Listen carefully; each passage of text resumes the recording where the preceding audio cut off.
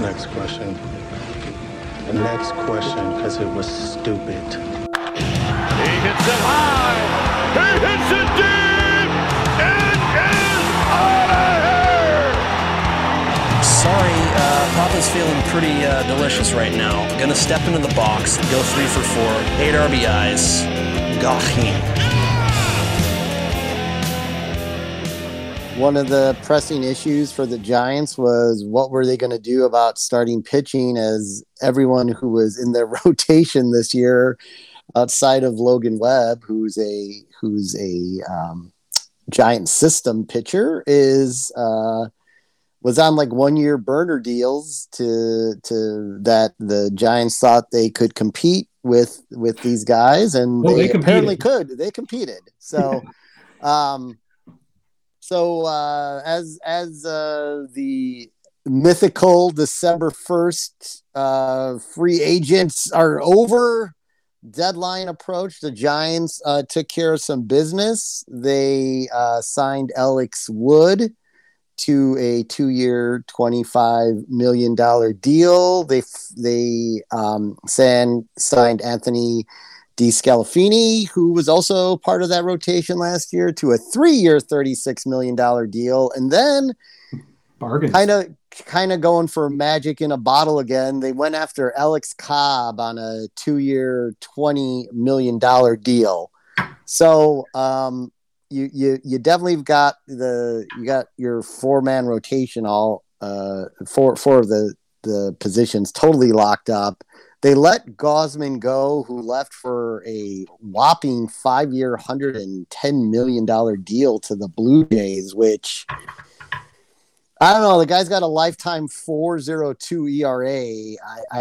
I think the Giants may have gotten the best you're going to get out of him. So, and he's in his 30s. So we'll see how that plays out. I didn't have a problem with them not signing him for 5 years and $110 million. It's not a ton of money. It's right in line with these other signings they did, but there's no reason to have him under control for 5 years, because I think the Blue Jays are going to have at least at the end of that, midway through to the end of it, are going to not be enjoying that contract very much. So, that's really the big news for the Giants. They had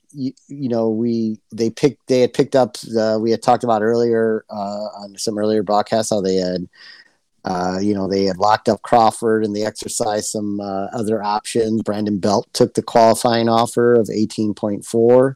And so in the field with most of they had a lot of young talent out there this year too.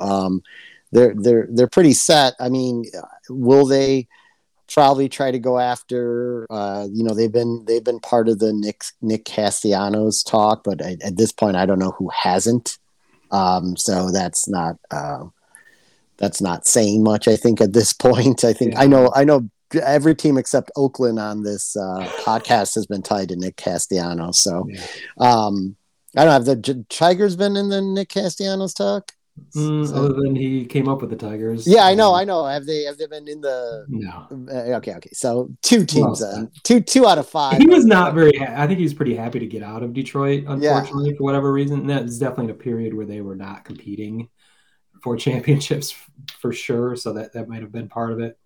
But yeah, I think his time in Detroit is over.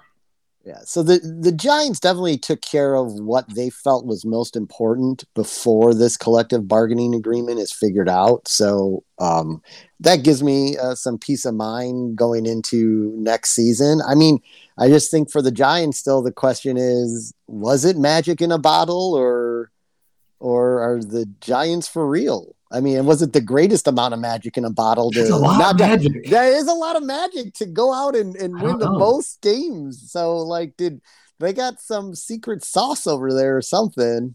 Something in the water over there, because they came out of nowhere. So next year should be interesting for the Giants.